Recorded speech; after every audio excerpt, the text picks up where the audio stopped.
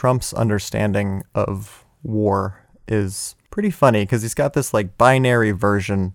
If you live, you're a winner. If you die, you're a loser. Does he think that war is just a well-organized series of one-on-one bare-knuckle fights? Do we think in 1991 he went into Eric's room and Eric was playing Mortal Kombat and Trump was like, huh, this must be what Vietnam was like. Like, I've never served this country or sacrificed for the greater good. I don't know what war is like, but my understanding is that there's a little bit more luck and randomness as to who survives it.